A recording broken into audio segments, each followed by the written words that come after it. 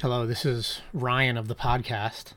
There were some issues with James's audio where I hit the truncate silence as I do, and I guess the decibel of it was set wrong, so James gets cut off at the end of some of his sentences. It sounds really weird sometimes. Try and bear with us. It'll be fixed by the next podcast, so enjoy.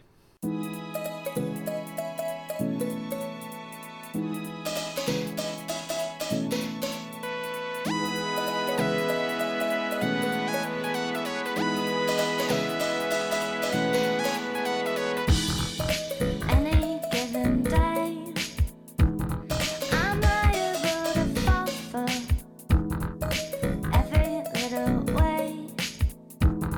Our brilliance it exudes from you.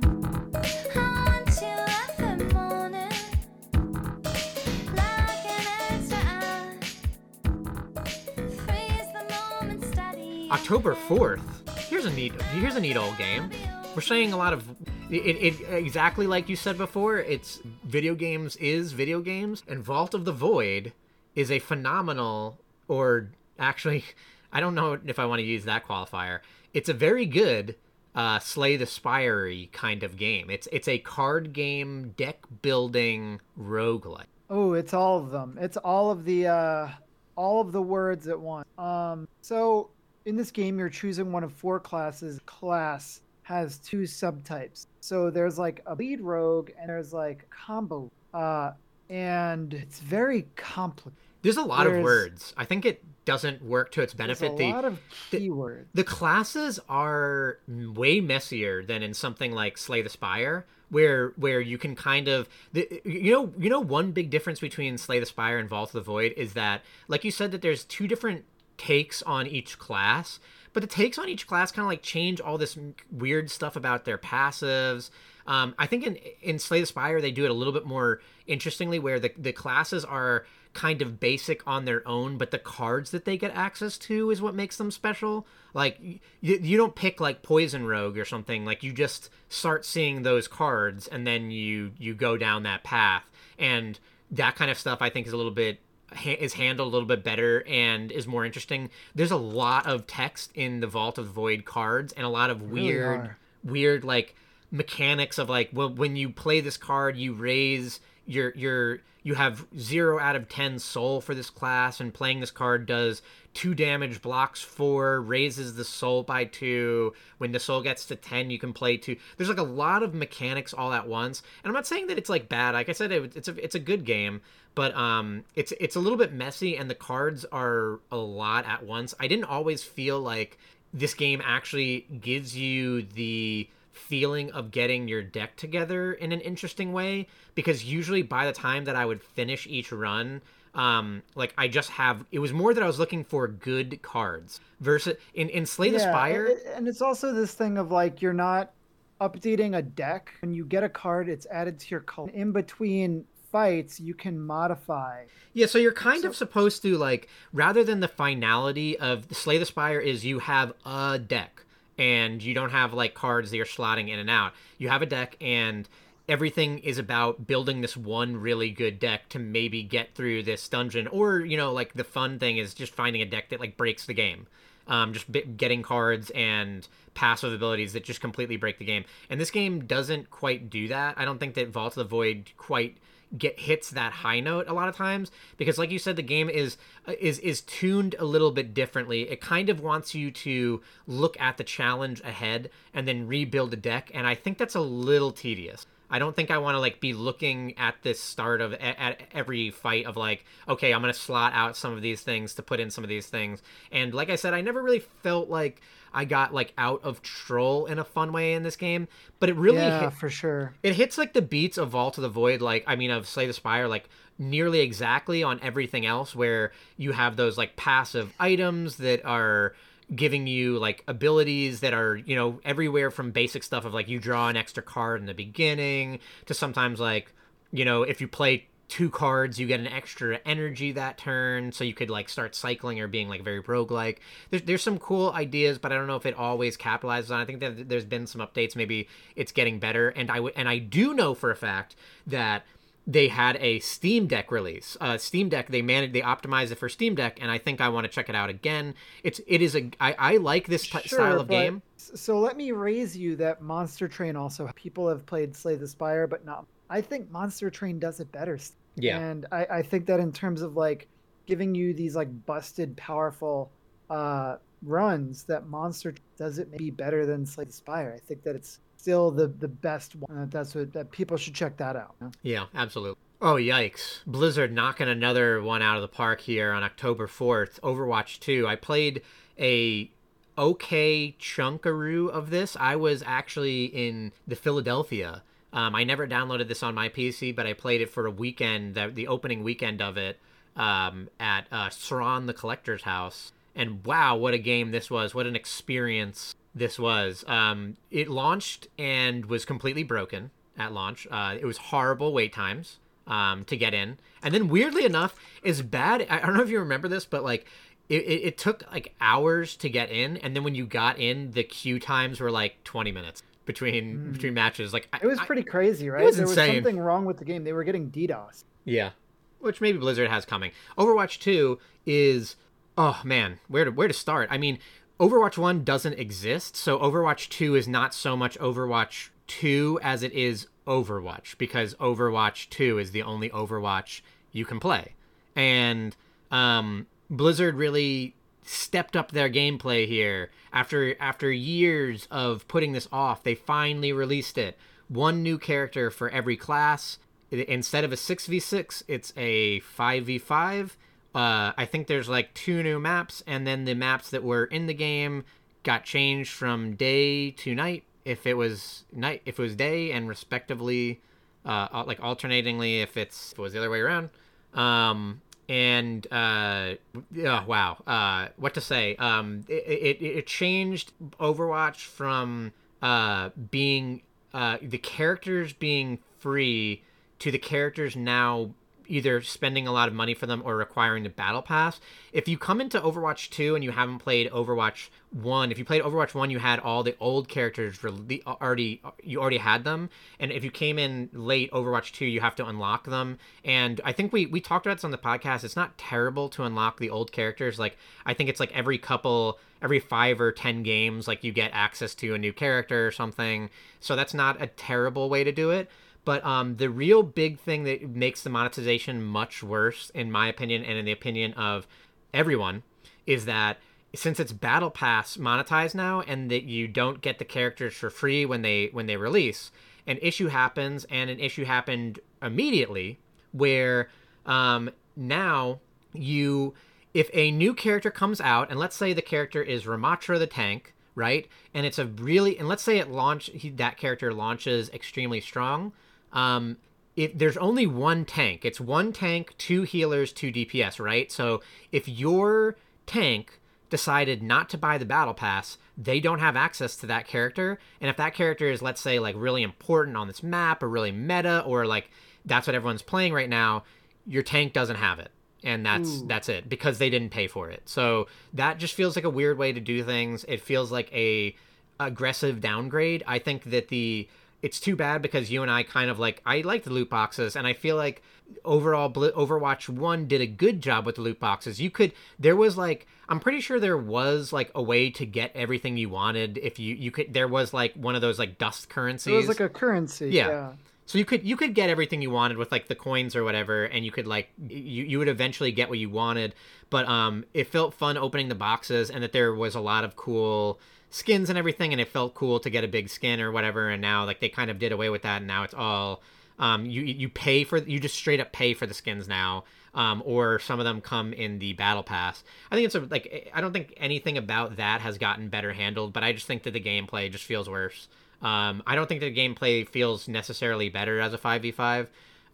It feels somehow it feels like almost not different. The game still feels like a mess half the time. And one thing that was really bad about the game in like an unrated standpoint was that I never felt like I actually was playing this game correctly, because generally what would happen was that, your randos would just keep dying and running forward and then dying again. So whatever team kind of had that person advantage was kind of just pushing towards the end as the enemy team stupidly filed That's in. the Overwatch problem. Um, I would argue that the issues that you see with the with character acquisition, it's not so dissimilar from what you with the character that, you know, maybe your jungler doesn't have tier 1 character, and maybe it's a problem that we see less of in Overwatch just or in League of Legends, just because it's out so long that most people have caught up and just can buy every character when they come out. And maybe there's this thing of how do I say it, there's so many characters in League of Legends that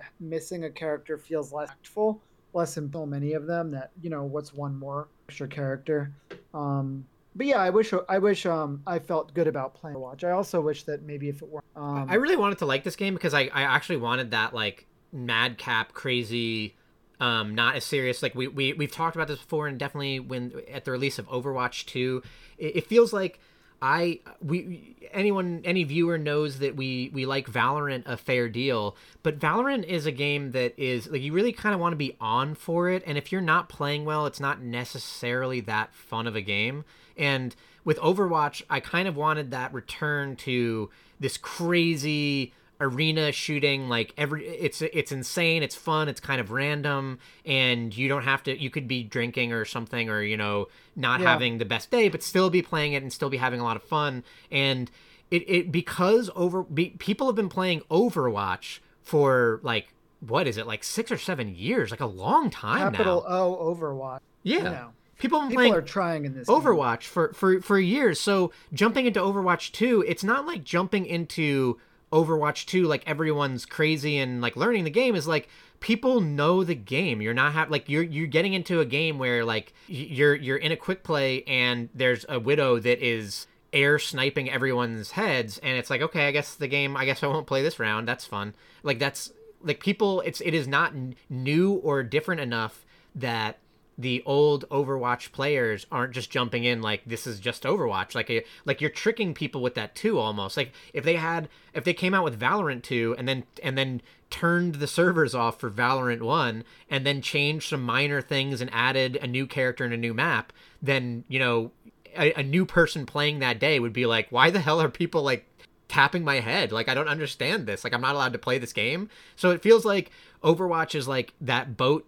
When it didn't even feel like when Overwatch 2, it wasn't like the boat stopped at the station again and now is the time to get on. It's like, no, the boat is out there. The boat is already like 20 miles out in sea, and you missed it 7 years ago. So if you want to catch up to it, you got to start swimming, but that's not going to be fun.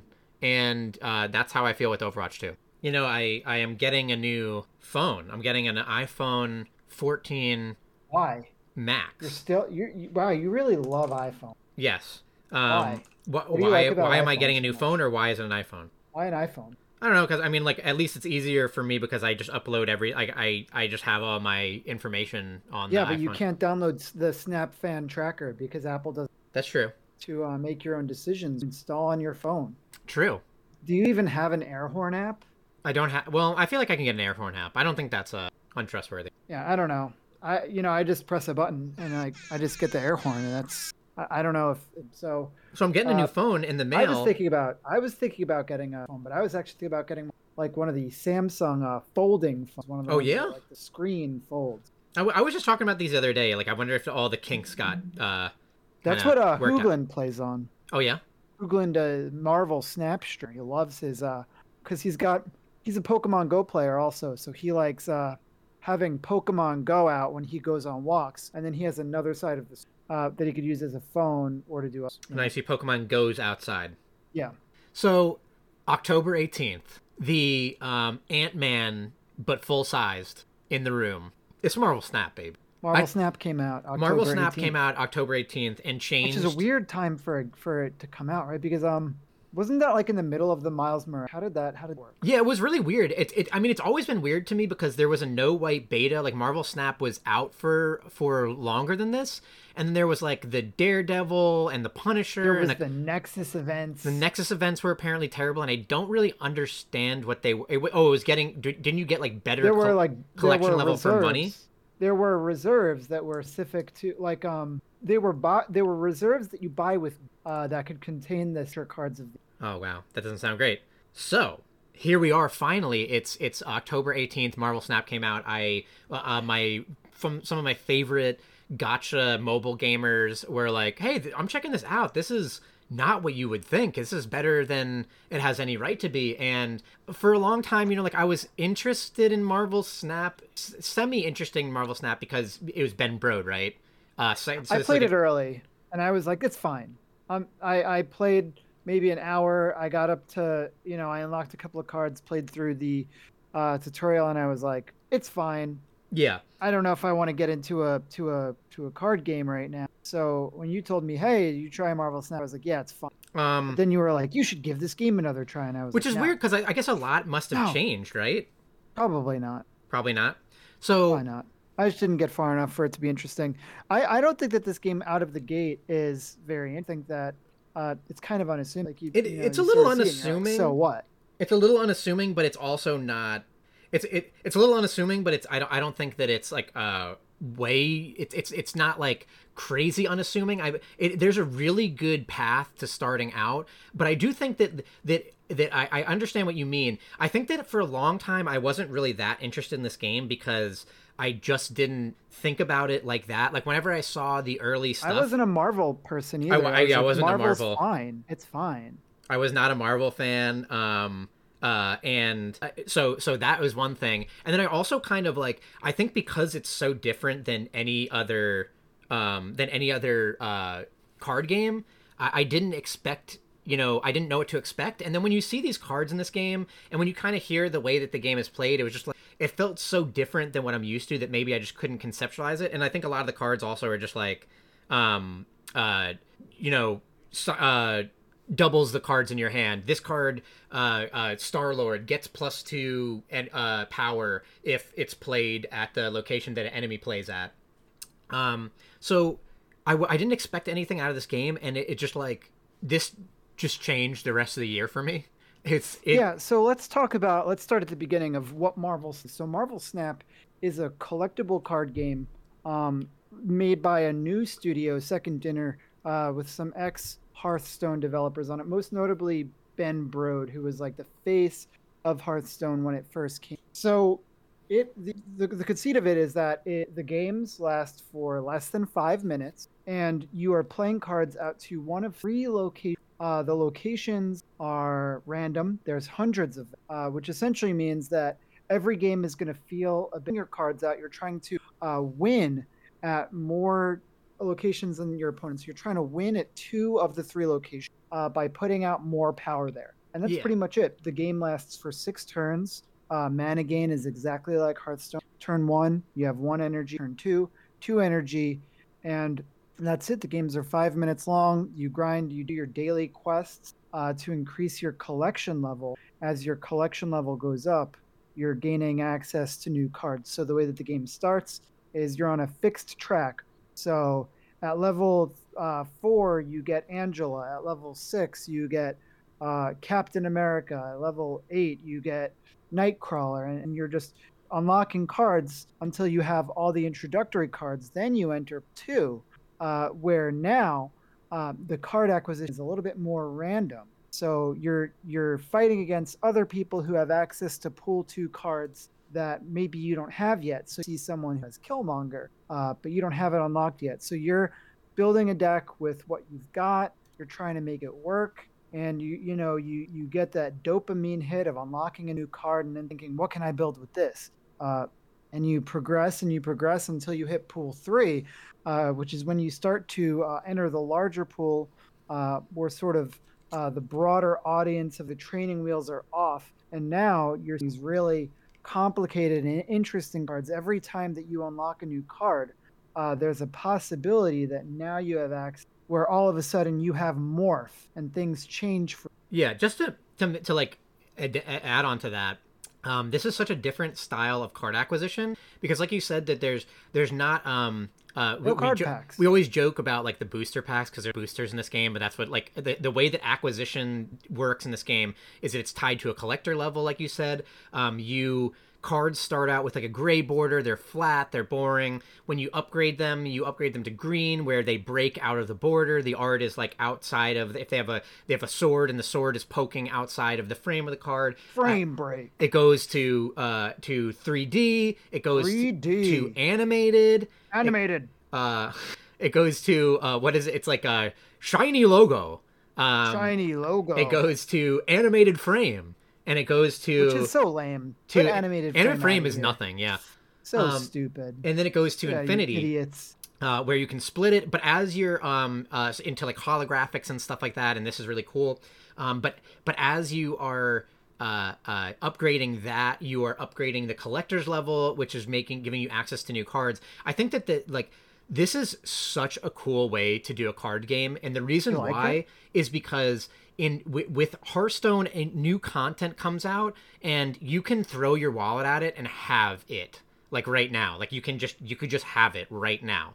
And on day one, you're like, a new series comes out, and you could just buy $200 worth of packs, keep opening them, and if there's a card that you want, you can dust them and you can get it. And everyone has access to cards, and because of that, it does like everything goes wild for a couple days, and then things settle down, and now, everyone, like, if you don't have access to a card because you didn't pay for it, well, that sucks for you, because everyone has access to that card. If you paid money, you could have access to it right now.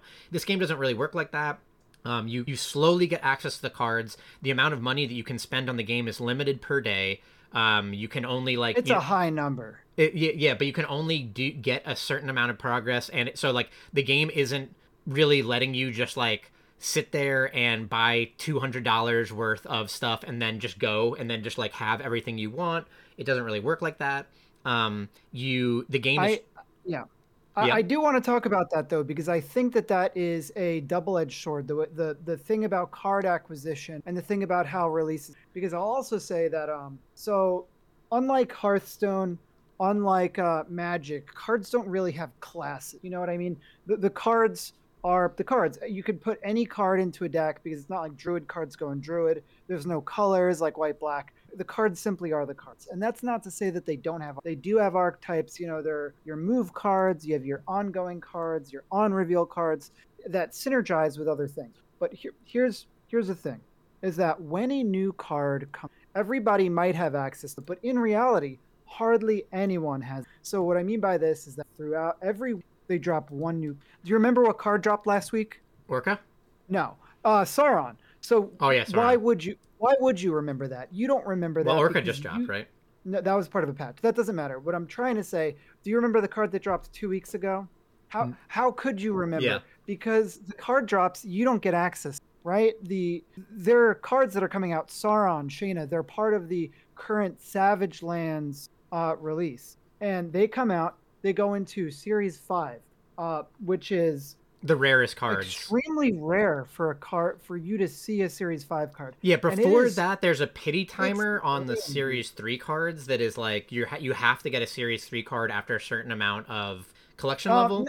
So not exactly. I mean, it's not really worth getting into, but the idea of it is that collector's reserves, they're all in a set of 4, and in every 4 collectors, you're guaranteed to get a currency item, a cosmetic item, a new card, and collectors. Every 4 reserves, that will be the case. There is a 1 in 40 chance that when you open a collector's reserve, it will be a Series 4 card. There is a 1 in 400 chance that a reserve will, or that a card that you unlock will be a Series 5 card. Most people, you just don't open. The streamer I watch the most, Jeff Hoogland, has literally never opened. That's how rare they are. He plays 8 hours a day, and he's never opened one. He spends the max amount of money that you could spend on the game a day, and he's never opened. Brutal. It is so rare. So every time that a new card releases, Sauron released last week, Shayna's releasing this week. These characters are both part of this Savage Lands. They're thematic. They're neat with the cards that have released for this. Every battle pass contains a card that you can assume everyone in the community is going to be picking up the battle pass. It's $10, so you're essentially like a $10 monthly fee to keep up with like the battle pass Or you could just counter it or whatever. I mean, Yeah, yes, but sure. I assume that most people You who should are like you core should buy the players battle and- pass. If you're gonna play this game, you should buy the battle. So it's like $10 a month, right? So that gives you access to Zabu. Zabu is a card that might synergize well with Shayna, which is the card that's tonight. But they're releasing into Series 5, which means that there's a 1 in 400 chance that when you open a cache, you're going to see it. So it's a bit lame, right? Like you're not really getting to enjoy the new cards when they only the people who are really max spending. The alternative to this is that there's another way to, and that is the collector's token. So collector's tokens, they're one of the things that you can open when you open a box of the collector track, and essentially you usually get these in denominations of 1,000 of these tokens. So 10 sets of them will get you a Series 3 card. 30 sets of them, so 3,000 tokens, will get you a Series 4 card, and 60 sets or 6,000 tokens will get you a Series 5 card. So people who have completed Pool 3, people who have almost every card in the game, they get these tokens at a much higher rate. They get 6 times as many, they get 5 times as many collector's tokens as everybody else. That's fine.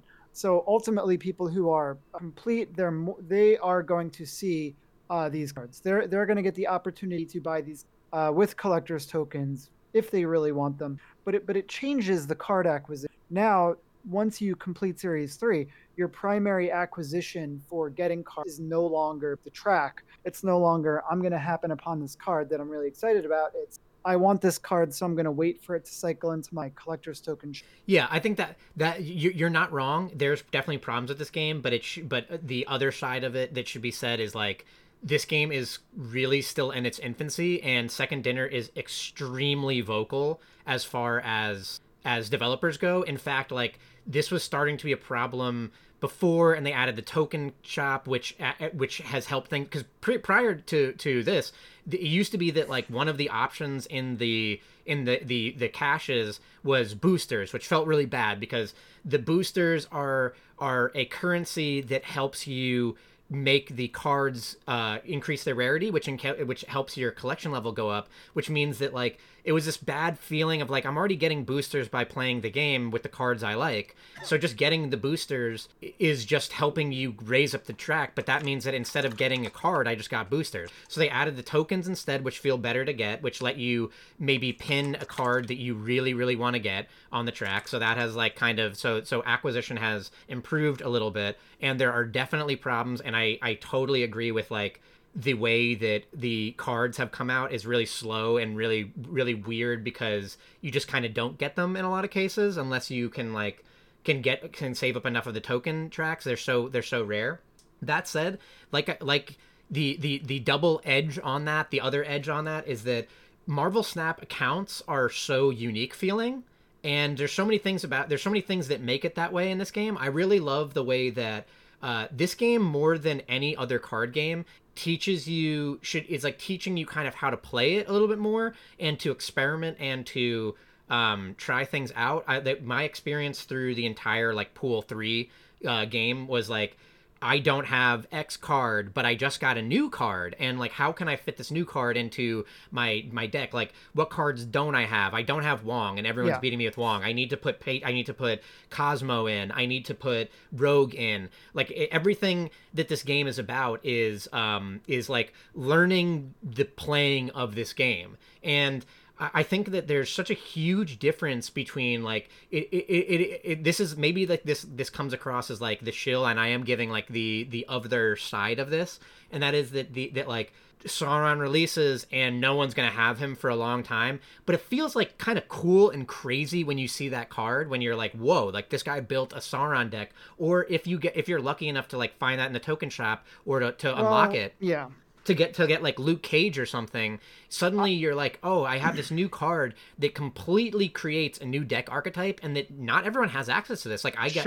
Thanos, but some of them don't. Some of the cards in Series 5 that are going to release, Darkhawk just as good. He's just like a pile of stats, you know. And maybe all the cards don't need. And I feel like if that is their whole pipeline, then suggestion is what, that not every card that releases can be like a new build around, you know? Yeah. Not every some the cards should come in a different. To be I fair, think- though, and then also at the end of this month, we are some of the most important and meta-defining cards of Series 5 and 4 are dropping series. So which is more exciting than a new card release. a bunch right? of And series. that's funny. Yeah, a bunch of Series 4 cards that like Luke Cage that I mentioned are dropping down into the next into Series 3, which means that they will be rapidly consumed by the player base. Will get those. It's also like it's interesting in a lot of ways because this is just like such a different type of card game. Like when you can have decks, you can have like this happened interestingly with like Leader, where people didn't have all access to it, and as the player base kind of now the average player, because I started playing in when this game came out, I started in pool 1, started in pool 2, went to pool 2, went to pool 3, and we had this pool 3 experience where you and Galloway and I were all gaining cards slowly, and we were saying, oh, I just got this card unlocked, like what am I going to do, what am I going to put him in, and people were slowly figuring things out. And because of that, cards that might be like broken or wild or do some things, like they don't have the eyes on them, they don't have the stats, the data on them yet until everyone is getting them. So you just felt this like thing happen where as people were kind of getting close to completing pool 3, suddenly like just Leader's everywhere, and it's like Leader's been in the game for months, he's not new, but people didn't realize like what a problem he is, and like now we're just slotting him into everything. So there's something interesting about like that way. And I think one crazy thing we didn't mention, which is like maybe the most important thing about this game, is the snapping. I think it's like such a bizarre, insane addition to a card game that also is like where a lot of the skill and ability to play this game lies. And it takes away a lot of the snapping element adds so much to this game. So every game on as you're raising the ladder, you're going from like 1 whatever starting like wood rank all the way up to 100 infinity, where it's like you're kind of like locked into infinity. It's kind of like a celestial.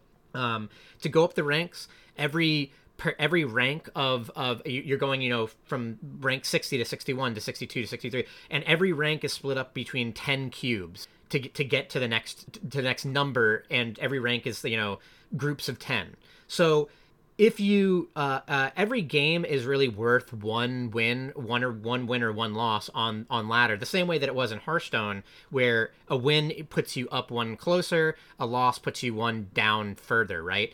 And in Snap there's one huge difference, and that is you can snap, and as you wager more cubes for the game, you make the game worth more, and your opponent sees it. So it's this kind of like bluff of, I think I have something really good, I think you can't beat me, I'm wagering. It's raising in poker. I am raising the stakes, and as the game goes longer, the stakes are raising for both players, and the other player can ante it up and snap themselves, and then make it an 8 cube game. So the other player will wager like 8 of their cubes, and you will get 8 cubes for a win. A big means cube. a victory, yeah, essentially like quadrupling the value. Yeah, that becomes an 8. That's an 8 swing on the ladder. That's 8 positive wins or 8 losses. It's going to be a big, huge deal. So learning this game and learning, what are the cards that he could play? What is the best way to play this? This is the most skillful card game. This is still with the complaints. I think this is the most skillful card game I've ever played. It takes a long time to learn to pilot some of these decks. Usually, my experience is even with good decks, I kind of play them a bunch and I lose a lot until I really learn like when do I snap with this deck? What are the cards that win? What are the locations that win? What are the decks that seem to just always beat me? Like you learn these things. What are the swing turns? Like what do I need to know? So like the better a player is, I think the better that they definitely do at this game. There's an insane amount of choice per game. Like because it's not just between like in a lot of other games like Hearthstone, the choices you're making might just be, I have 1 mana, what cards can I play for 1 mana? Those are my options. In this game, even that initial choice of I have 1 card and 1 mana, there's only 1 card I can spend. You still have to decide which of the 3 lanes you're playing it in. So you're always making, every single choice is like exponentially larger because you're making choices about and where there's you're. some other interesting considerations here, right? Because the decks are smaller. The decks are 12 size, so No 12, repeats. 12 cards as opposed to like 30 cards in.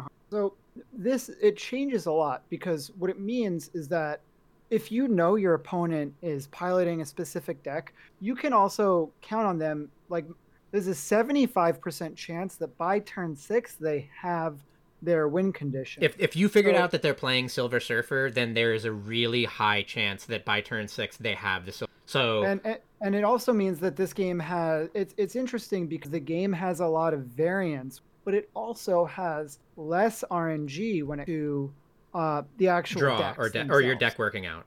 Yeah, there is still that idea of like you're not going to get all your cards with what you get, right? Like there is still like what if you don't get your, you have to make it work.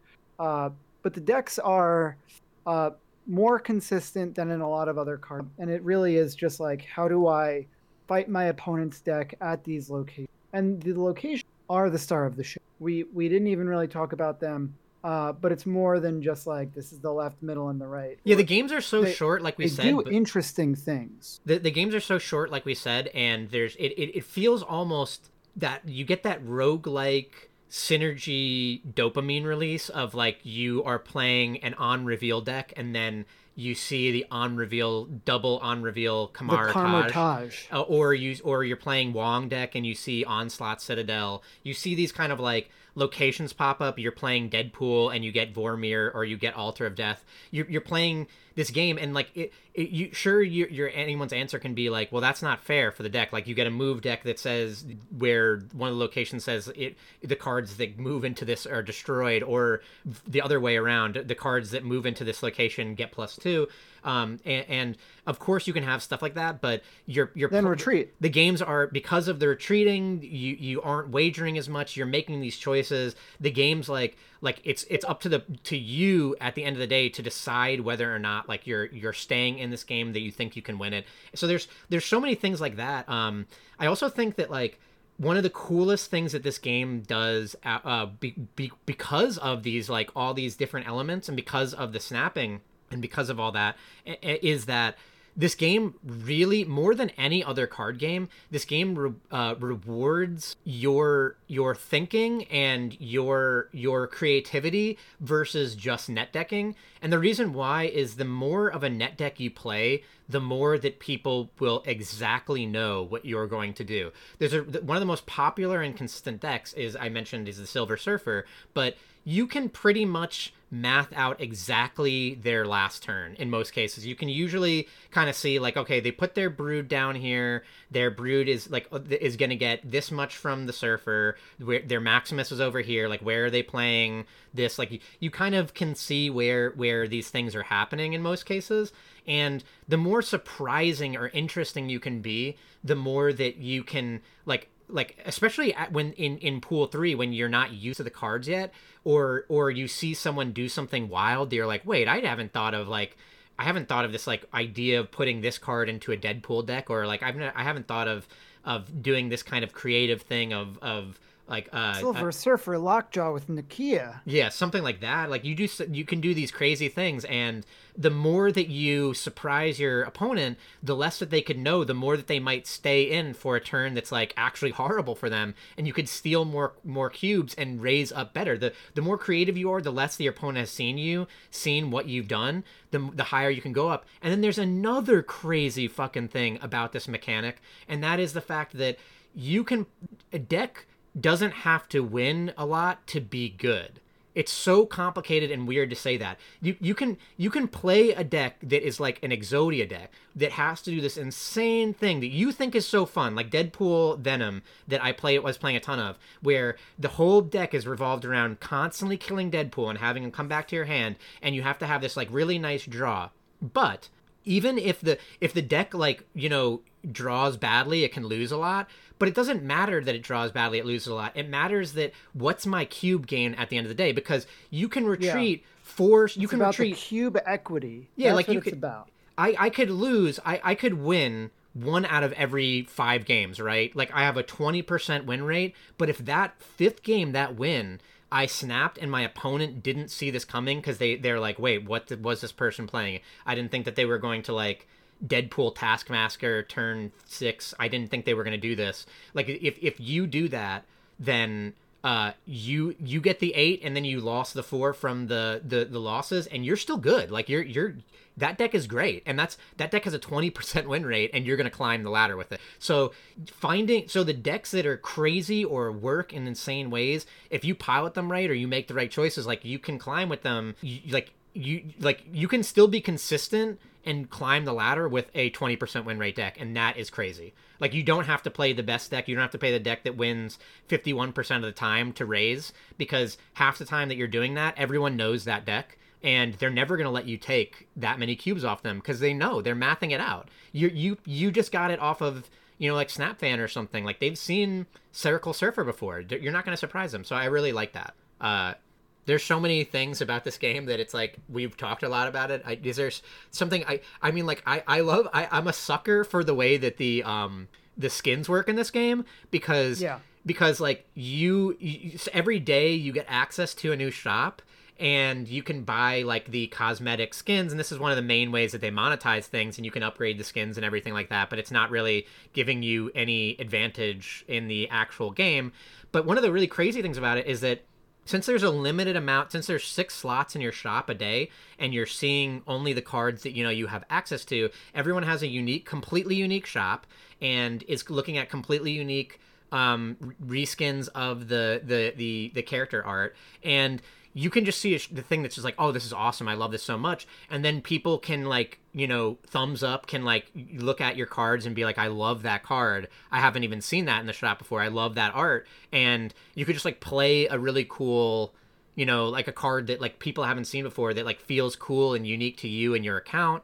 The way that you upgrade the cards is so unique.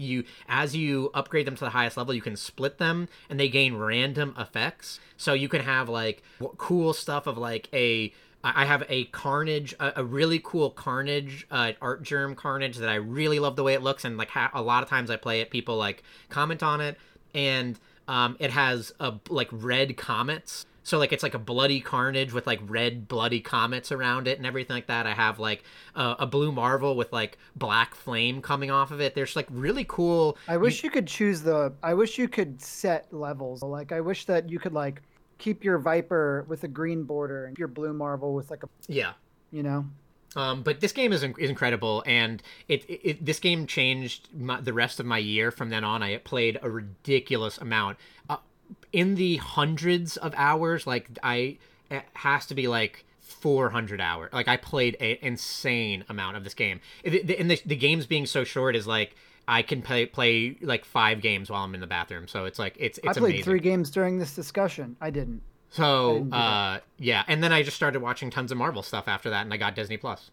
And you got me the best Marvel, and I got Marvel Unlimited, with a comic service where you get the whole backlog of Marvel. You got me one of the coolest gifts I've ever got in my life for Christmas, a Marvel year by year visual history. It has all these like it mostly shows like the release of different characters and when stuff came out. It's a beautiful, like awesome, incredible looking like coffee table book, and there's so much cool like lore and stuff in it. I didn't know this, but like after World War II, the superhero genre of comics was failing, so Marvel retooled things to be for girls, so it became all dating comics. I don't know if you knew this. I didn't know that. So for like a decade they stopped making superheroes, and then all the comics are like, teen romance. Ooh. Yeah.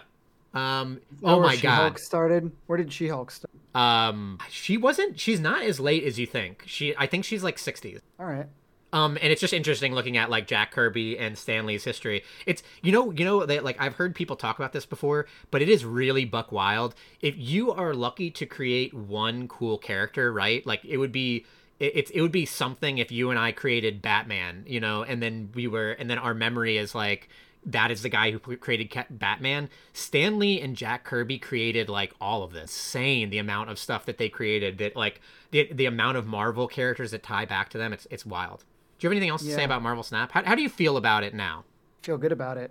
I'm gonna keep playing it. I think that there are some issues with it, and I think it's sad to hear that the game is not performing very well. monetarily. That's true. I didn't hear that. I didn't know that. There was a Ben Brode interview on where he says that like in the gamut of card game, Marvel is not as financially as successful as they would want it to be. So I guess we'll see where it nets out.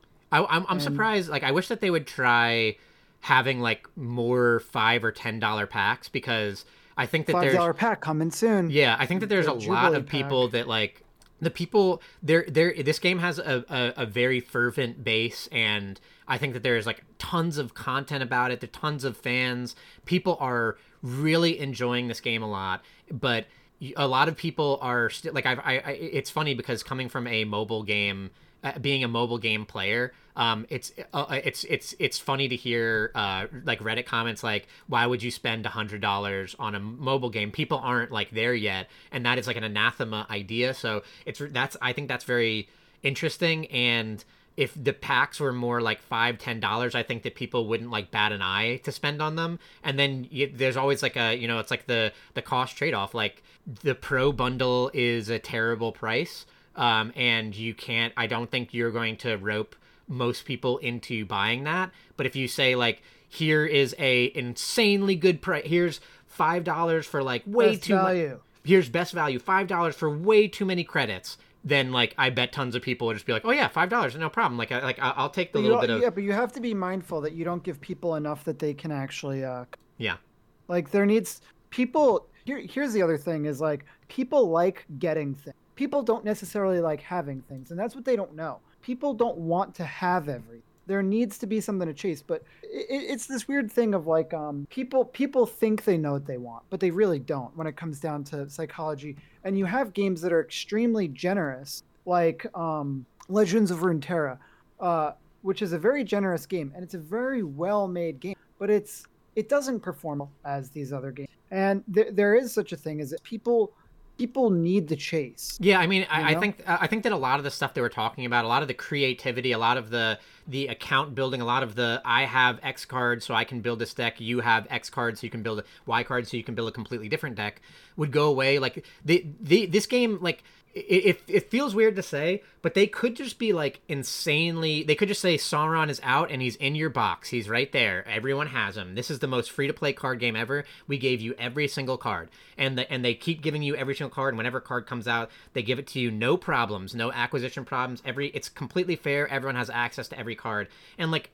At the end of the day, like, is that fun? I don't know. Like, then a lot of the creativity, a lot of the deck building goes out of the window. A lot of this this account building, this uniqueness, this like, I have built up an account, I have these cards, I have these skins, I have like worked for all this kind of stuff. Just kind of goes out of just like, yeah, I have all the cards, and like, and then also you just have things where it's like net decking becomes more appropriate because you didn't just get Luke Cage and you're trying to figure out how does he work into your decks. Like, everyone has Luke Cage, so they've already found out that he's bad or whatever, or he's good. So like like the same way that Hearthstone works, where people just get access to these cards right away and then they just burn out the deck building, is like, yeah, I agree with you, is that people want these cards, and it would be like so exciting to get one of these like rare cards in a pack, and that's like a cool thing to chase. But if you just got them, then like you would just make the decks and you might burn out a little bit more quicker on the game. It might not be as new. You might not even have to make those choices deck building anymore. Agreed. Yeah. Here's an insane game that came out officially after this, because the Marvel official launch, the No White beta began June 9th. I have that written down. And the official launch of Marvel was October 18th.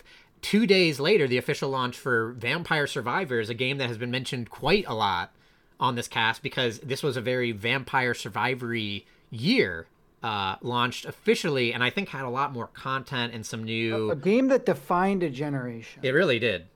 In a sense. I mean, so Vampire Survivors, we keep mentioning like Bullet Heaven and Vampire Survivors and Vampire... People say reverse Bullet Hell, Bullet Heaven. But for those that don't know what it is, and they all do, friend of the show, Rob, he's even playing He's Vampire played them. Survivors. Everyone's playing it. Everyone's played it. Vampire Survivors. It's a couple dollars on Steam. What are you doing? Go download it. It's $5. Go download it. It's the price of a small coffee. but I've played 29 hours. I've got my money's worth. This game is jam packed with content, but it is a roguelite game where you don't press any buttons. All that you do is a character. They have weaponry that they will automatically fire, and there will be different ones that work in different ways. So there's like a fire wand which will randomly towards an enemy. There's a magic wand which will fire towards the enemy that's closest to you. There's a whip that will hit on the left and right side. There's an axe which is like a traditional Castlevania, it's thrown up and then it's down. As you play through a 30-minute, you're upgrading your items. You're upgrading your axe, so now it throws two axes or it becomes larger. You're getting access to passives, and unbeknownst to you at the start of the game, but as you collect passives and evolve weapons all the way up, you'll find out that you can evolve a weapon into a much more powerful final form of it that is really going to mow through the enemies and really going to destroy them. So towards the end of the run, if you've played well, if you've picked up the right gear, you become a killing machine. You become the bullet hell where you are shooting out so many projectiles, firing off so many weapons that everything around you is being laid to. Yeah, this is a game about dopamine rush. The enemies are piling in off. Did you know that the person who made this game, before they made this, they programmed a slot machine? Oh, well, there you go. Yeah. The enemies are piling out of the sides of the screen.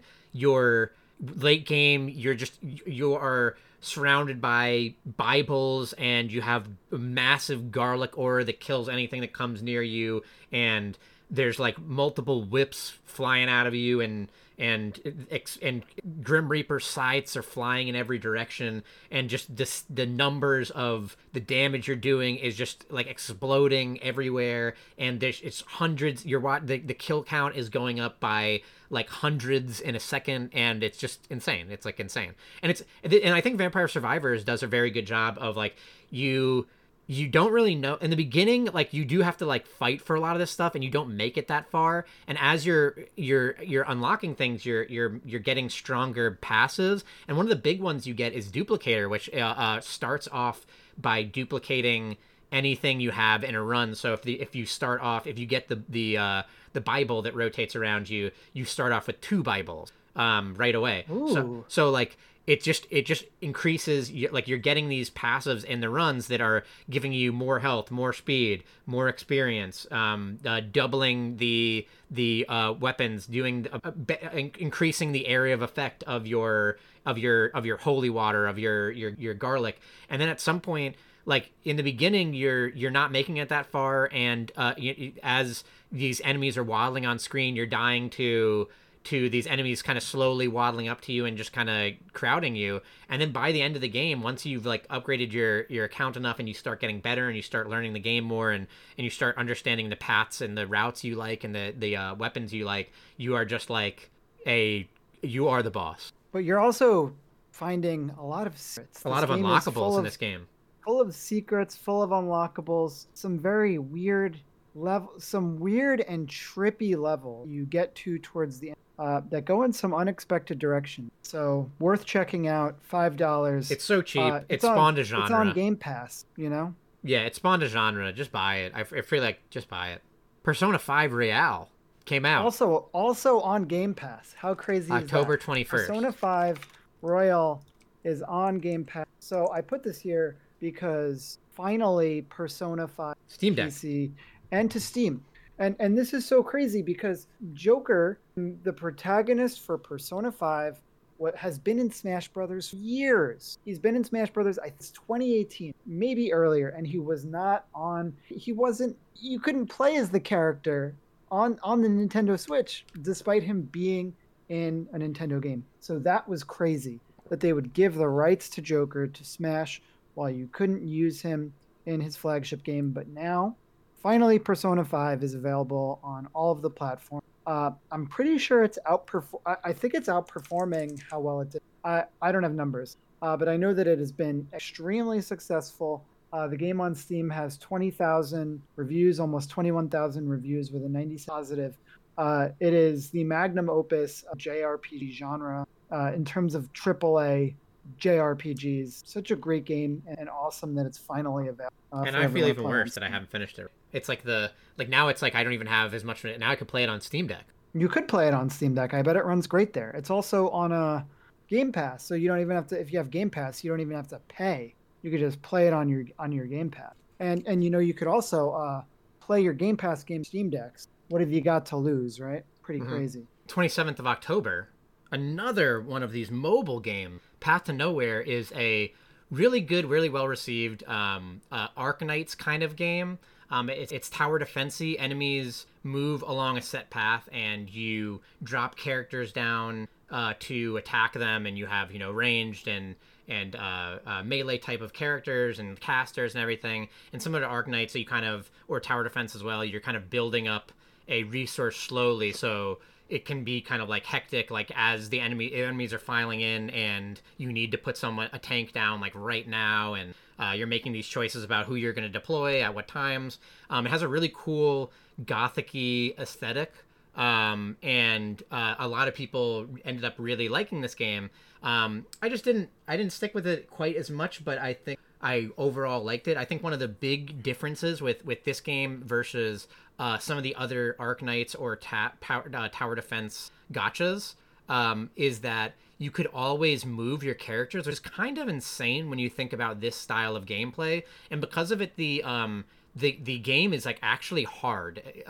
Instead of just being able to have like perfect deployment times of, okay, you wait for 5 and then you deploy when you get to 5, you deploy your tank at this area, and then they start soaking up the enemies over here, and then you get your archer out. This game, you can't like there's so many optimization. There's the potential for optimization of games. Yeah, and it's really crazy because this game is allowed to do stuff like, oh, we just surprise opened a path and none of the enemies are like going down the path you have things, so you have to scramble to move your characters, and you're very like actively throwing people around the battlefield to where they're needed. So it's an extremely like intense version of this where you have to be always like glued to the screen. You can't really like have just like have it on auto run. Like you have to kind of make sure you're watching it every single time, and it's got a cool aesthetic.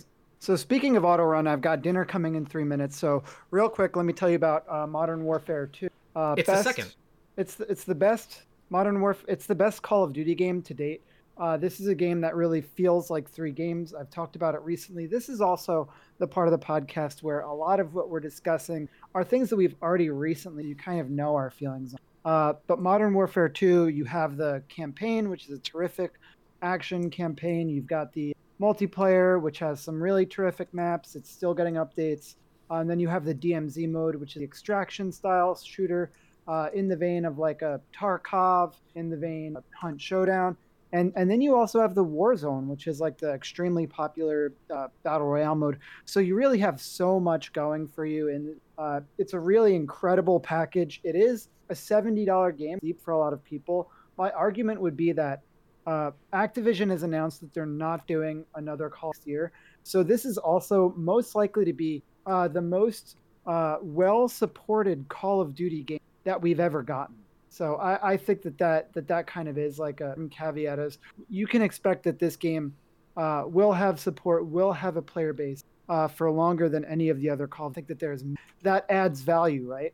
I just wish, and I've said this before, I just wish that they would release one Call of Duty, make it the Call of Duty, make it free, make it whatever. But I'm tired of just give me the one Call of Duty game. Because also you said that you're just looking for that fun turn off your shooter. That could be Call of Duty. It is such like a dumb fun that like you jump in, you have fun. So November 4th, a game that we can all, except some of us, that can't enjoy. It's Nikke, Goddess of... November 4th is my brother's birthday, so it makes sense that a game would release that he's really... Is he into it? No. There is a lot of people that are into this game, actually. Like, I do know people who are into this game. I've met people who are into this game. This game is doing extremely well. This is like this has been at the top of the earnings charts for mobile games. So this is a huge breakout hit for Shift Up, which is the Destiny Child people. They are, again, this is something that we've kind of talked about a little bit more recently, but I guess a game like this, I have a little bit of I have 2 months of perspective on it. This is a shooter gotcha. It's the first of kind so far. It is like almost a gameplay wise is kind of like a time cop shooting game. Like it's like you similar to like arcade shooting games where like the stages move, or like House of the Dead, like you are moving a cursor around and shooting at raptures, which are these. When you say you're moving a cursor around, this is a mobile game, though. This right? is a mobile game where you are sliding your finger around to move a cursor and aim. You're not like tapping on where the enemies are. You are moving a cursor around using your thumb on the bottom of the screen. You have a team of 5 Nikkeis, which are in the lore they are girls that are built with like android parts, and they are modeled to be they say it exactly in the campaign why they look the way they do, but they're like the ideal image of the human race, which is to say boob girls and anime. It's funny because Awesome. I think a lot of like the lewdest of gotchas, Destiny Child, Shift Up's last project, focus on the front of the anime woman, but this is a game that focuses on the back, and it has a lot of a very egregious amount of jiggling. So this is a very fan servicey game. It is doing well probably for that reason, certainly, and it on a more positive note, it has a better story than it deserves to, than it has any. I think that I was saying a little bit earlier that with gotchas, some of the big things that kind of like, if I don't want to collect the characters, like end of story. If I don't like the art style, then like of course end of story. It's like I usually wouldn't go for chibi games or anything that doesn't make the characters at least look interesting, kind of, and this game certainly makes the characters look interesting. But waifu collecting, you're cool with that. Oh yeah, most definitely. I mean, you can't not be cool with waifu. That's kind of like, that's really the heart of gotchas, I think, is waifu or husbando collecting. Like that's what it is. That's what it kind of gets down to. I think the thing that keeps me playing a gotcha versus falling off are, number one, the new content. How is the new content coming out? Because one really positive thing about gotchas is that they usually come out with content very, very rapidly. So it's like, every 2 weeks or so, there's a new character or a new patch or a new event or a new story or new something. So they're usually like iterating very quickly. They're usually coming out with new stuff. And the stuff that's come out for this game has been pretty good. They're telling the especially the Christmas story was a really interesting, they told a surprisingly poignant story about one of the characters in the game. It is having basically what the Nikkei are a human's brain inside of a robot girl, and if the brain is destroyed, then the Nikkei is destroyed. But there's just one where it's a child, but it keeps if it realizes how weird that its existence is, then it starts having panic attacks. So they have there's these nano machines in the Nikkei's brain that do stuff like stop their pain or give them these superhuman abilities, and they can do all these kind of sort of things. And one thing they can do is memory wipe them. So this child constantly is suffering from panic attacks and is not able to really live in this body, and their brain is constantly being reset. And the whole idea of the Christmas story was that they are, for the first time since things are going well in this world, the story conceit is that you are a commander that's commanding these anime girls to take back the surface. You live underground in the Ark, and the surface is overrun with these murderous sentient robots. So apparently things are going so well with under your command that your boss is how about we do Christmas? We haven't done Christmas for a long time, so we're gonna make fake snow for the month of December, and we're gonna set things up like Christmas to make everyone, all the humans that live in the Ark, happy. And they're celebrating Christmas, and this Nikkei that can't really remember anything because they keep getting memory wipe, you're trying to give them like a Christmas that they would remember even without the memory wipe. And there's all this stuff that goes into like, hey, that's like horrible. Why is it a child that is like inside of this body that also is like having so many panic attacks that they keep having to have their memory wiped, and like it Well, goes that's into a bad business model. yeah, it goes into like all this kind of stuff and like what their family was like and everything, and it was a really good story. So there's some kind of interesting stories being told, and the overall story for it is pretty good. I don't want to like praise it too much because it is what it is. Would you put your brain in a robot body? Yes, but I think I would be like this child where I would just What constantly. if the body were only 5 foot tall? Yeah, sure. I live forever. You have the strength of 10 gorillas. You're making it sound better. I'm Antbot. I have the strength of 10 gorillas. But yeah, I am still playing this game.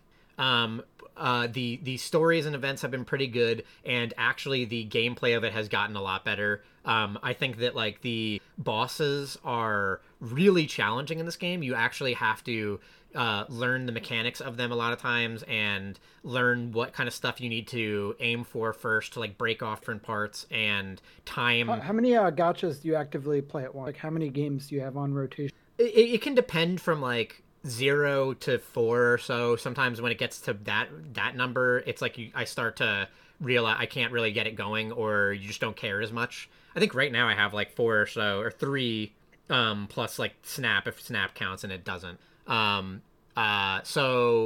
Yeah, that's Nikke, Goddess of Victory. A lot of people like it, and if you are the type of person that would like it, you should know. November 7th, Soulstone Survivors came out in early access, and this is again another one of these Vampire Survivor games, but this is An interesting one. in a lot of ways. This might be the pinnacle of it. I mean, Vampires. I don't want to put any shade on Vampire Survivors because the OG do be doing the work. Like Vampire Survivors did have a lot of good updates. There's new DLC for it. I think it's Harmony of the Fold like that that came out recently. I'm definitely getting it wrong, but Vampire Survivors is phenomenal, and it deserves to be like the one that kicked this all off. But Soulstone Survivors is really interesting. So Soulstone Survivors is a 3D isometric one of these. It's also $10. It's $10. The So most expensive. It's a little bit more expensive than the other ones, but like when it comes down to the whole, finding a synergy and finding a kit, this game might be the best when it comes down to that. If for the people Sure. that want to find like my first big upgrade was I got legendary version of the poison trait, and now whenever my poison procs, it like explodes in an area and it's poisoning everyone else. And if you're hearing these things and you're thinking like, whoa, you start getting you get poison. Now your poison is procking and exploding in circles, and now you got another trait that means that whenever you poison someone, it combusts them and it does fire damage. And now you got something whenever you do fire damage, it makes them leave a trail of fire and it's hurting other. Like this game is like, it gets out of control with these kind of things really quickly, and it is so much fun. It is probably, if I had to play one of them forever, this one would have to be the one. The classes in this game are so cool. In Vampire Survivors, a lot of the classes are like there's some changes in stats and maybe like a passive, like some of them, like a couple characters have a thing where every 10 minutes or so they get another duplicator and they start to fire one extra projectile, or they have maybe like their area of effects gets better after 10 minutes or something. In this game, their whole classes, and they're cool classes. They're like death knights and monks and like hunters and like all these different like demon warrior and like two-hand. Yeah. They're these. And the class you choose gives you access to a signature ability, but also it changes which suites of abilities you can pick up. So if you're a paladin, you're going to see holy spell, but if you're a ranger, you won't. Yeah. So there is a from picking the classes, there is a massive difference from run to run what you get access to. And like I said, I think these runs get out of control. Like they are just like 5 different things firing. This to explain it more too, this is back to that Vampire Survivor. There's nothing active in this game. There's no active ability. It's fully Vampire Survivor. It's all passive, but you have a big bar of passive abilities and tons of your actives that are on cooldowns that are constantly going off, and then you have tons of passive abilities. Everything kind of like has these insane synergies, and this is definitely one of those games where it's all being put into like data processing, where everything had like you'll even see an upgrade might read something like increases the range of your abilities and increases the area of effect and chance to proc or something, and then every skill you're getting, it might be like fire explosion, and it'll say, you know, it explodes for X amount of damage in an area around you, and then on the bottom it'll say like this is a fire spell, this is an AoE spell, this is a timed spell, this is like it'll have all these tags, and then the upgrades you're getting are modifying those tags. So stuff that are projectiles are like you might get like a poison projectile, and now you've got the ability where your projectiles split off, and now you have one where your projectiles go through targets, and now you have one where your projectiles fire behind you, and now you have one where when you hit an enemy, it splinters to a shotgun of the projectile. So this game is like nuts with that kind of stuff. Gets crazy. It's still in early access, but it is probably my favorite of these. It has a cool pixely chunkily style, and another really big thing about this is that I think it is kind of the most readable of these. So Yes. so the other ones that we've said, including Vampire Survivors, can get really, really messy on screen with a lot of things going off and a lot of enemies attacking, and your projectiles are hiding the enemies because they get to be so big that your like AoEs are exploding and are all over the place and are obfuscating the screen. In Soulstone Survivors, there are MMO style raid telegraphs. So, you know, you might fight a boss and it's lobbing Molotovs at you, and there's the little red outlines on the ground. You see that the where the boss is attacking, and it's extremely readable. Usually combat in this game stays very, very readable. And for all that kind of reasons, like I think this, like going forward, this is an early access. I think going forward with a lot of the mechanics that they have, there is a lot of stuff that's going to get continually expanded on, other than just all the cool classes, all the cool characters. There is like talent trees. You can upgrade the characters' weapons to give them access to like hyper master versions of their key signature abilities. And like I mean, like these characters are fun and crazy. Like there's like a hunter that has like a musket, and like it becomes pretty active because it's all more about projectile. So you're like you're playing like twin stick, and it has pets, and everything, you know, like the pets have their own tag, and then you're getting all these like turrets that are falling out, and like the characters just like they ooze way more. So like in Vampire Survivors, there's just like certain things that I tend to love. Like I love the garlic in Vampire Survivors. It's just like something where I want to be able to break the cats. I want to be able to like break the chandeliers Those and wild, everything. wacky cats that just run around. Yeah, I want to be able to like I love those cats. do certain things. Like I just like love my garlic. And in this game, it you feel classes, and I think that it gets that extra. We're always talking about like liking the way that different classes feel, and this game is like, you know, like you said, you're playing a paladin, so you have a massive holy aura, and you're doing holy shockwaves, and there's bolts coming from the heavens that are hitting targets for like massive damage, but just randomly across the screen, and the characters just feel super, super different, and like it feels great. It's an awesome game. November Moving 8th, on. 8th, Sonic Frontiers. People love that game. It's Do- an important game. We should reflect on. Why do people like it? Because people are desperate for whatever reason. Yeah, you could just make like a bad open world game that is just like a whack ass, game that is worse than Breath of the Wild and 10 years too late, and you put Sonic it's nothing in it? like Breath of the Wild, right? What is it? Because it's not an open world game. It's level based. You know that? I thought the whole thing was that it was open world, so it's not even that. See, this is the year where people can for being open world. It happened with Kirby, and it happened with Sonic.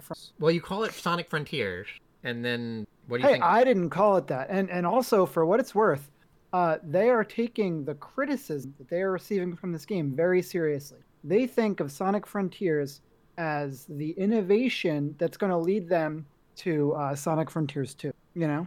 That was you were supposed to laugh. That was a funny joke. Well, I mean, I don't know, you know, nothing about Sonic I find to be funny. I just find it to be like kind of horrifying or I off-putting. mean, did you see the movie? Horrifying. It's a funny movie. It's got the a funny man, right? Well, Who's the funny man? he's not in the Marvel, I can't believe you're this cold on Sonic Frontiers. You just wait. I mean, listen, people didn't like Assassin's Creed 1, but Assassin's 2, that's one of the best games. Assassin's Creed 2 is amazing. It's true, but I liked Assassin's Creed. Remember when people thought actually Pokemon Arceus, people were also like, it's Pokemon, but it's Breath of the Wild, and it definitely wasn't. No, it was certain. I mean, it was a bad. It was trying to be that. It was just a bad facsimile of it, where you still had you still had very wide open areas, and you had traversal mechanics. You had a Pokemon that let you climb up walls the way you would in Breath of the Wild. You had a Pokemon that let you swim around. You had these things. Like, it kind of was bad Breath of the Wild. It just Pokemon Arceus was Breath. Moving on. Yeah. Tactics Ogre. It was a great year for strategies. You know, we got Triangle Strategy, which I think is a bit underrated overall. And we got Tactics Ogre Reborn, which maybe is a bit overrated. I don't know. It's not a bad game, but there are some things that make it a little less fun than Final Fantasy Tactics, because I feel like all of these games are compared to. Did you play Final Fantasy Tactics? I did. I played the what was the one, the Ivalice one for A2 or that sounds right. Final Fantasy Tactics Advanced. Yeah, that sounds right. Yeah, so then you've played the best this genre has to offer, in my opinion. I mean, there's some ones that I haven't played. I haven't played Fae Tactics, and I played Fell Seal. I think Fell Seal is a great game that is brought down by having bad art style. So what Tactics Ogre does right is it looks like Final. It has a great art style. It has a great story.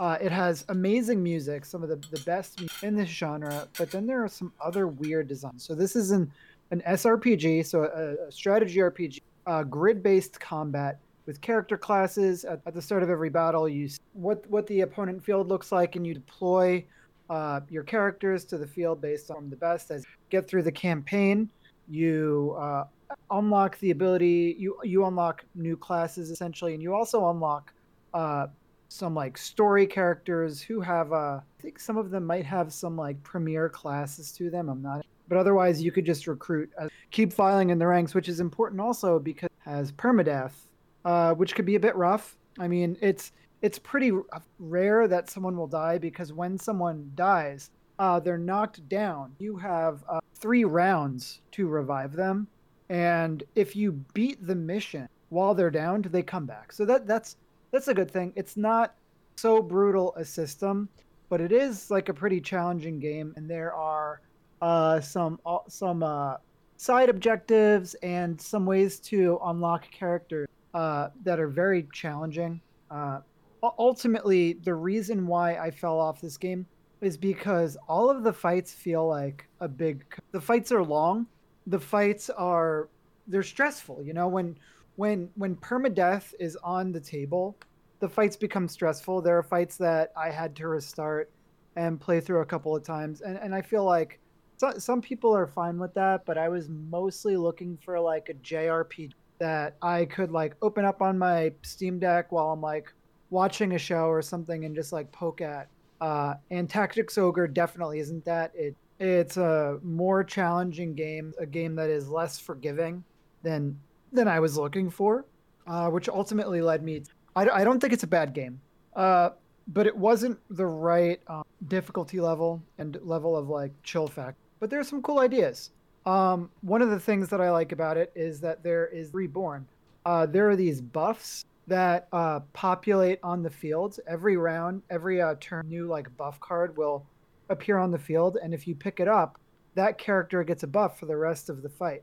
And I think it's interesting because in a lot of SRPGs, especially Fire Emblem, what you would usually do is you would set your team up just outside of the opponent range of attack in order to force them to move in on you. You would always an advantage, but the buff system sort of throws that for a loop because it incentivizes play aggressive, and I think that's like a pretty clever idea. And I think that I didn't play the original, so it's hard for me to talk about the ways in which they rated on it. But I'm really looking forward to that Final Fantasy Tactics remaster that got leaked. That's the one I'm really, because I want the little Koopos, you know. You got it. That's the jam. Ooh, that's a lot of talking. Good thing Yeah. you're the one who's going to talk about Pentiment, right? Nah. What even is the deal? Oh, you don't know about Pentiment? Oh man, you're learning about so many games. So Pentiment is a game by Obsidian. Do you know Obsidian Studios? Oh, certainly. Obsidian made some of the Elder Scrolls. They and made Fallout. the Fallout. They New made Vegas Fallout is. New Vegas, which is the one that people like. Sure. So Pentiment is a adventure game. It is an adventure game that has a very, maybe those of you at home look at Pentiment and look at some of the photos, and you'll see that it's got a pretty unique look to it. It's sort of like a very it's very stylized, very like I don't know that it's Renaissance because I don't know enough about art. 16th century European sort of is. And in this game, you play as somebody who works in, pretty sure. Full disclosure, this is probably my 2023 2022 game. Also, it's on Game Pass. But this is a game where, at some point, I think that it's mostly like a detective game where you are investigating like some things that go wrong and go awry. And it's also a game that's very much like Obsidian style RPG where you are making choices and your character has a background, basically they are, and that gives you extra types of different knowledge. And Pentiment is essentially like what it means is like when an artist has a layer of paint and then they paint over it, and then as something is restored, you start to see what the artist had originally. And I'm personally really curious as I go into understanding why this game is named Pentiment and what the deal is with, because I think that, and like I said, it's on Game Pass. It's made by a studio that you could depend on for making good stuff. So, gotta be good. It's got to be good. Continuing on, we've got December 1st, NeuroCloud, a game I'm still playing, another gotcha. Oh my goodness. How do you do it? The years of gotchas. It's just coming out. This is a best So described. this is your favorite one. This is one of the best ones that came out this year. This is the by the numbers, I would say, the best one. Not success wise, certainly not. That would be Nikkei. But this is Really, that's the Nikkei is the most yeah. more than Genshin, because I still I think Genshin. still I think hear Genshin a lot is of people talking about of the Genshin. new one. People love Genshin. So this is Okay, a do you play Genshin? no. Oh. This is a similar to Teamfight Tactics. This is a auto chess kind of game where it's a gacha where you get auto chess, and then the crazier is that the stages in this game aren't like one-off stages. It is fully roguelike. It is exactly like you are picking paths down a tree, an advancing tree, where you're making choices of, oh, I want to fight the harder fight for a better reward. I want to go to the merchant to be able to buy like upgrades, and you're getting these protocols, which is what the game calls like buffs, and the buffs will do stuff like your warriors have increased crit after taking a critical hit or so. So there are all these things where you can make your team have these crazier, more unique things, and it's a really cool game. I talked a fair amount of I think that also it is maybe the most free to play of any gacha I've ever played, for multiple reasons. First of all, there's no PvP, so there's really nothing like. It's funny when there's no PvP in a gacha. Usually, what people joke about is that it's pay to lose, because if there's a character that comes out that's like let's say that there's bad design, there's a character that comes out that's just better, that's just great, and they're amazing, and you could put them into any team, then paying money to get them is like, okay, now you have less fun. Now instead of thinking about your teams, you just have this character that you put in. And there's no advantage. If the less money you put in, if the characters are worse, like the more that you have to think about how you win these games, the more you have to play the game. Limitation breeds creativity, right? And that's why I think Marvel Snap has fact. also fuck NetDeck. Am I right? Yeah, fuck NetDeck. So it's been the most free to play. When you get another crazy thing is usually like a lot of the current games require a lot of dupes to make the character stronger than as strong as they could be. This game, whenever you get any dupes of any character, you get this currency that is a universal currency that lets you like max dupe whatever character you get. So you only really need one of any character, and that's awesome. And there's all these different wild mechanics that this game is doing at the same time. It's just a really really cool game. I love that team fight tactics, auto chess times, roguelike mode, and it's really worth checking out. It's from the Girls Frontline people, which is like they make. So that's it. That's sick, dude. That's awesome. I'm It- so it- glad it you're a good enjoying game. NeuroClone. Marvel Midnight Suns. A game that is probably especially on here because of our brush with the Marvel. I've been so into Marvel that I wanted to know more about Magic. Magic was such a cool character in Marvel Snap. They have such a cool aesthetic, and I deal with Nick. When are they putting And I her in the found MCU? out. Right?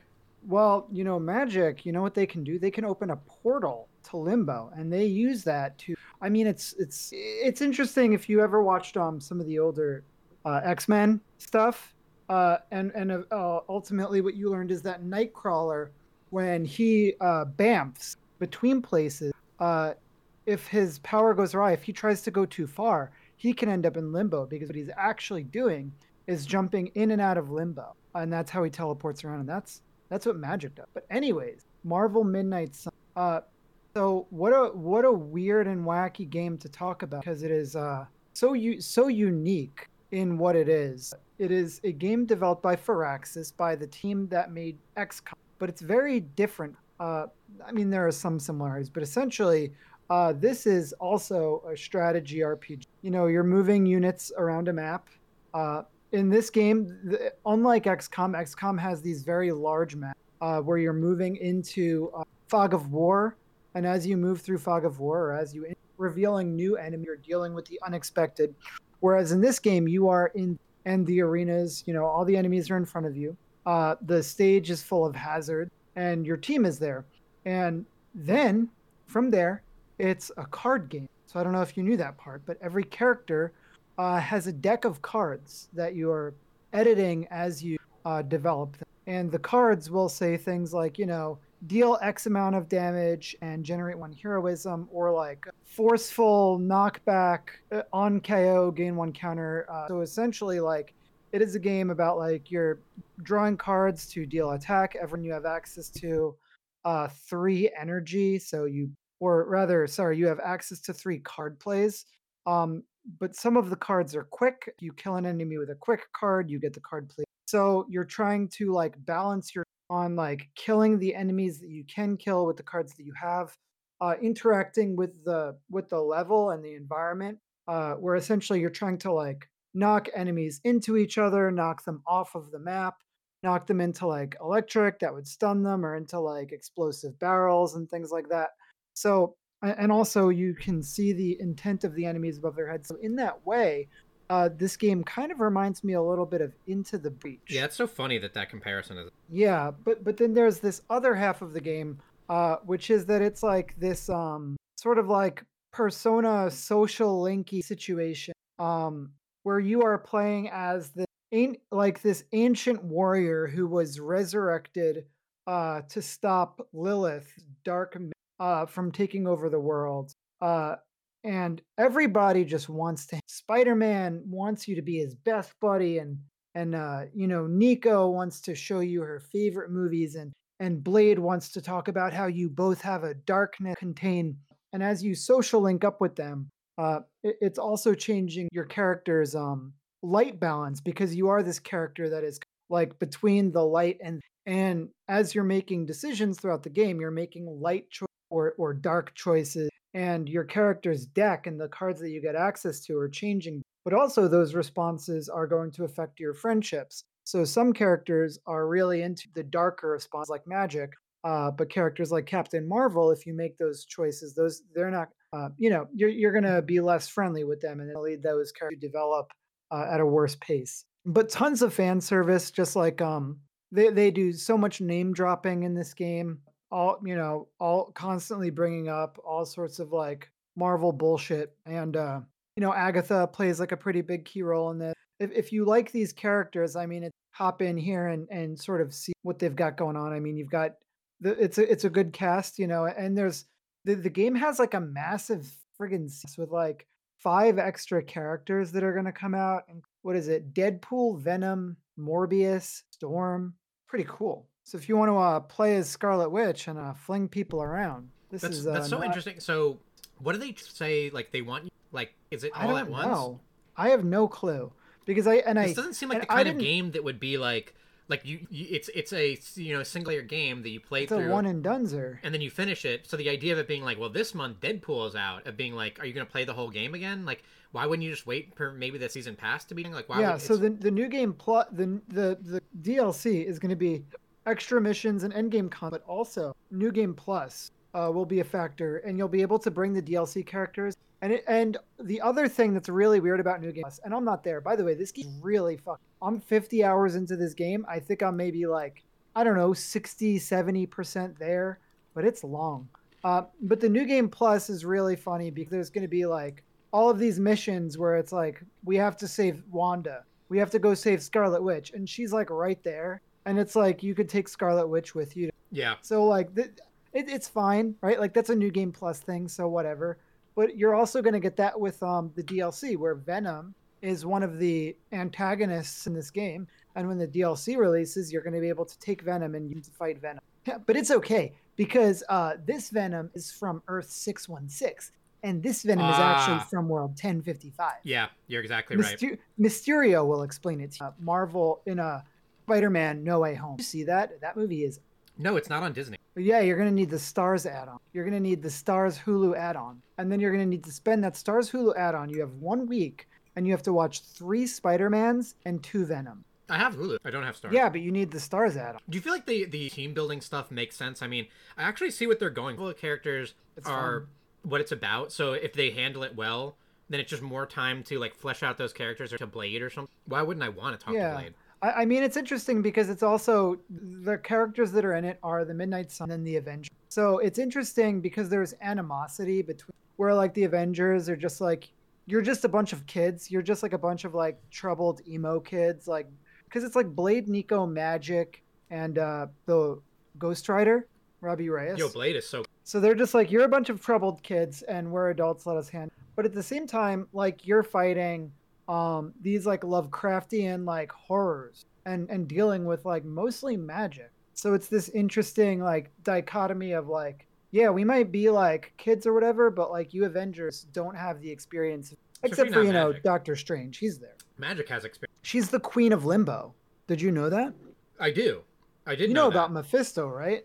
I know Ooh. some things about Mephisto and how much people want him in the MCU. I mean, he's in Midnight Suns. I really want to check out. It's a good game. Midnight it's a Suns good is going to game. be my 2023-2022 game of the year. It's a bit demanding on the hardware. So I don't know how well it would have Steam Deck. I think it's verified. So maybe it's like optimized well for that. Even the playable entering some text requires man. That's not that bad. There you go. So what's next? I played a little bit, but Solar not a lot Ash. of it, of Solar Ash. Solar Ash is, what is it? Heart Machine. Published by What is Annapurna. Heart Machine? Heart Machine made Hyper Light Drifter. So Oh, this wow. is like a highly stylized action platform, some like fighting kind of elements, but you are so far. I kind of like wasn't digging this. It was sad because it had its December 8th, and it was. I think it might have been on Epic prior to that, so it's been out for a little bit. But I was kind of like confused to see it launch on Steam with no real aplomb, and then also to hear like, oh, it's been out for a little while. It's been on a different, but like I didn't really hear about it the way that I heard about Hyperlight, and I love Hyperlight. It's still pretty stylized, which is different than Hyperlight. I don't like style quite as much. And it's like kind of a weird thing. Like it's like you're a roller skating astronaut, kind of like you're kind of on these like weird Mario Galaxy-esque areas where it's the curve of the planet and the galaxy that you're on. You can kind of see the curve from where you're at, and that you can like look up and see other areas to platform. And you're kind of skating around, and most of the gameplay, and like didn't love this, is like you will like hit a thing to start a time trial where like a fuse is kind of going through this dark muck, and you're having to do platforming and get over to the area to like keep hitting these like little tumors in this black muck to like open this area up. And that's kind of like the first kind of zone is like you're in a circular open area and you can make a choice to go like right or left, and both areas are the little time trial-y platforming segments. And apparently that's a lot of what this game is like you do like these time trials, and then as you unlock, you finish the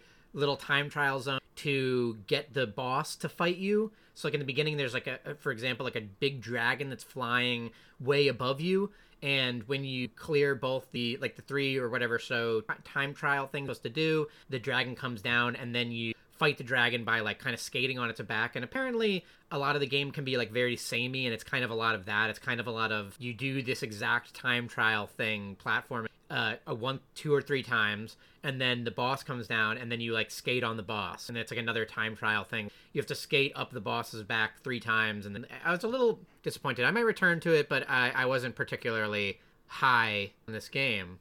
And then December 13th. It's got a really unique look to it, though, right? Like it does got a really it's unique got a look to it. and it sounds like a unique concept for it. Yeah, but it was a little sad that I bounced off of this during how much I love Machine and how much I've been like itching for another. And I didn't want them to do exactly Hyper Light Drifter. I thought like they could have done something that was a little bit more in that vein, but this wasn't it. Like this is like a weird. Yeah, maybe they should put it on Game Pass. No, Potion Craft is on. You go play Potion Craft. It's right there. Did you play any high on December? Oh my god, The I did. Justin I Roiland did game? play this. The Rick and Morty guy?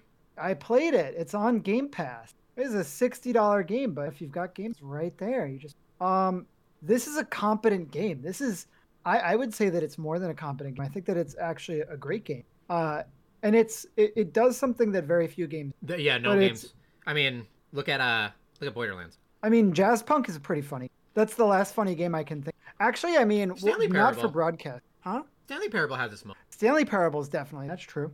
It's rare. It's rare that games are funny. It's so It's so bizarre. Like the medium just like cannot get humor right half the time. Yeah, so I feel like last year a lot of people talked about Guardians of the as being like this amazing AA game, the type of game where it's not trying to be a service, it's just like a one and done, great romp and that. And I feel like that's what you're getting. So this is with the caveat that if you don't think Rick and Morty is funny, you're not going to like it. And I think that that's fine because I do think Rick is funny. I think that Rick and Morty, like a lot of things, has an obnoxious and I'll say Rick and Morty has an obnoxious, but at the same time, I think that it's a fan base that's like regularly, and I think people do a lot more talking about Rick and Morty. I actually haven't met a lot of these. That said, this game, but so you do walk around and just get those, I'm Pickle Rick shirts. Is like it's You weird do. because I will say this about Rick and Morty. I heard so much about it for so long, and I finally watched all of Rick and Morty recently, and I've watched it like through twice basically now. And I really like it. I think it is pretty funny for the most part. For a long time I did because I hate the way that Rick's burping all the time. Like it's especially in the beginning, like until you get used to it, if it drives me crazy. But the show does is it very remind funny. you too much of Nate? What? Does it Yeah. remind you too much of Nate, who is just also always Nate and Morty. So I think that the show has like some really cool episodes, and it can be pretty smart sometimes. Like that, like I think one of my favorite episodes is this like crazy race play thing where it's about like the Citadel of Ricks, and that the Ricks are kind of like white people. I love it. That and is the such an Mortys are like incredible black episode. people, and it's this like interesting episode that's following 4 threads between like all these like race kind of things through the eyes of Rick and Morty, kind of subbing in for a race. And there's some really nice and like very funny and good competent stuff with that show. I think that it is a good show, and it's really weird. It's always weird to me that like the takeaway is like and like just like you said, like any fan base can suck, and also the problem with fan base is usually the suckiest people are the loudest. So you have the people that are like screaming pickle on top of a McDonald's counter, and like that person is probably not an enjoyable person to be around, and they are making that fan base look terrible. But I don't know. Like the show itself is good. It's a good show. I would recommend. I think that like the humor can be fine. And if you like that comedy, might I recommend High on Life? So what this game is it's a good look. Like it's a first person shooter where you play as this person who essentially like they've they're a recent graduate with no prospects and don't know what they're gonna do. And then aliens invade the world, and you happen to pick up a weapon off of one of their dead bodies, and the weapon comes from this alien race, the Gatlian, who are essentially sentient weapons. And the sentient weapon is played by Justin. So it essentially befalls on you to like save the world. Your like house is pulled out of the ground and teleported to worldwide sort of citadel where you start working with this bounty hunter who essentially like gives you his gear and his all his old gear and information, and in exchange, if you die, he whatever. But otherwise, it is just like a first person shooter in the way that they like used to be, where you're like going through levels, you're like getting upgrades. The upgrades are like helping you traverse. The traversal is giving you access like secret collectibles, which you're using to like your gear, get access to, more powerful versions of the weapons, and all of the guns are voice acted by different. I heard that one of the guns is voiced by Tim Robbins. So I'm really interested in getting him. That will be fun. It's just good. Like it is just like a solid game that I don't really have anything to complain about. The one thing maybe that I could complain about, and maybe this is a me problem, but there's no FOV slider, which is an issue for me because I play on an ultra wide monitor. But that's really nip. Otherwise, it's a great game with like really satisfying and fun moves. The weapons feel like punchy and powerful. Yeah, just like great voice acting, great aesthetics, really nice, vibrant alien worlds. And so check it out. It's on Game Pass. Otherwise, It's unfortunate that whole thing, Rick and Morty fans kind of like work too, though, because I have seen so many of the what could be very good jokes.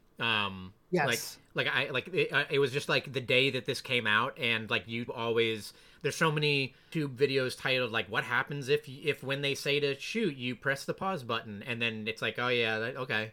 Like, I mean, if I found that out like in playing the game, like if I found that out in context, I feel like I would have thought that was pretty funny that they had a quote about it. But now I heard that, so now like, Oh, I didn't. Maybe I missed it because I didn't really see any of it. Yeah. I just heard about the game and I was like, that sounds. it's And it's there hard there because are like some, YouTube is like becoming the worst at that. I don't even know a way yeah. around it, but because YouTube, I don't like subscribe to Reddit. I subscribe to things, and I think that usually like there's a spoiler tag, and usually for them there is some semblance of like you keep certain things that are spoilers under wraps. Obviously, that doesn't always happen. Like there was like stuff where Invincible just seems like it was very rapidly ruined, and a lot of memes kind of show off the important things that happen in that show. But you go on YouTube and it's just like you would like the crazy scene when Jon Snow dies or something, like stuff like that. Like, I mean, hold on, I should cut that out. The Justin Roiland literally dying in this game, or like when that happened, like it's stuff like that where it's like you shouldn't title that. you should play it anyway. Yeah. You should try it out. There are some laugh out loud funny moments. The way that the game also has such a strong like they immediately like me. I think that it was maybe my favorite introduction of any game. All right, that was all we had. That was our 2022 review. We did it. We're done. I think that was a really good year for games overall. Actually, I'm pretty impressed. There were some really cool games in that year. It was interesting. For me, this is like a year that is like defined in a lot of cases by Marvel in one, and definitely Vampire Survivor, Bullet Heaven games, huge genre exploding. And the Steam Deck came out this year. Yeah, the Steam Deck came out this year. How crazy is that? It was like, what an amazing thing. It's like such a great thing to have for me. Like I feel like I'm always playing games. I'm playing more games than ever because of that. Like I think a lot of the factually, all those Bullet Heaven games, like that started because I was just looking at games to play on Steam Deck, and like it was just, here's 20 minutes till for $5. So do you want to do categories, or do you want to save that for now? Let's say that's for next time because it's been a while. I'm gonna. There's a lot of categories. Yeah. All right. WTDG podcast.com. That's where you could go to listen to this podcast. It's WTDG Where it lives podcast. on the internet. We are so close to the big 300. This is about to be episode 294, possibly even 295. if this is split into Well, two yeah, it's going to be parts. split into two because this podcast alone was 4.5 hours Okay, so that's 294 and 295. Ooh, at least. Might be more than that. right on. WTDGpodcast.com. You go there. You could click on an episode, download it. If you like to download things, you download it. That people download things, I don't know. If you like to stream it though, Spotify, iTunes, wherever you get your RSS on, where you go. You can find us on Twitter, also @WT, and you'll get notification episodes when they. Thank you, Ryan Gallon Bumper, for the intro and outro. You can get it off the new album, Pop Songs 2020. And it's increasingly not new, especially now, considering you can find them at YouTube. Thank you, James. Thanks. And it's a new year. We got to sign off with some new thing. We should actually think of something. We should think of something, right? Yeah. Snap. Oh, snap. Oh, snap. I'm Pickle Rick. How about that? How about Pickle? We got a Pickle Rick joke and a Snap joke. Pickle Rick. I don't like that. Okay. It doesn't feel good. Because someone might take it too seriously. They might think you're a Rick and Morty fan. They might think that I'm Capital jumping on F. top of. You jump on top of a McDonald's one time for a counter for Szechuan sauce, and you just damn the whole audience. That's all it takes, you know. Mm-hmm. If McDonald's had a Genshin Impact nugget, and then some fan was like rolling around and like screaming at the top of their lungs for the Genshin Impact nuggets, then that would be the defining trait of the Genshin Impact fan. Right on. Is it fair? Maybe not. Do you want to join me in the? Oh wait, we have to. So what is the sign off? Okay, It's the sauce, boss. How about that? that sounds great. Are you gonna remember that? It's the sauce, boss. That's a Sweet Baby Ray's. Oh, are we allowed to say that legally? This Um, podcast is sponsored let's see, by. that's- It's okay. the sauce, boss. all right. It's the sauce.